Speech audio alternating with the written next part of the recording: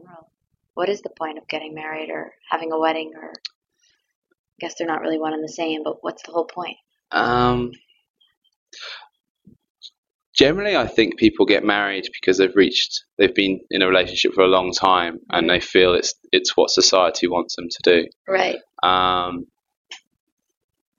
But also, I think in terms for having children and having son, daughter, it's possibly important to have the wife and the husband married. Well, sorry, the parents married, right. To bring up the children together. But increasingly so in England, people are not seeing marriage as so important. More and more, it's just people have been together for 5-6 years. Yeah. Then they ask, "Do you want to marry me?" Because they've been together for 5 or 6 years. Yeah.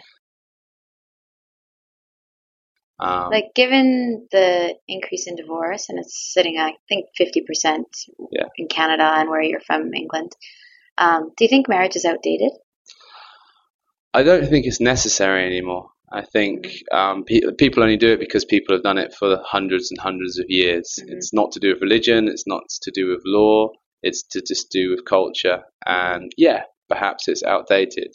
And more of my friends won't get married because they have a wonderful relationship. And then as soon as they get married, it seems like then it is able to end. It's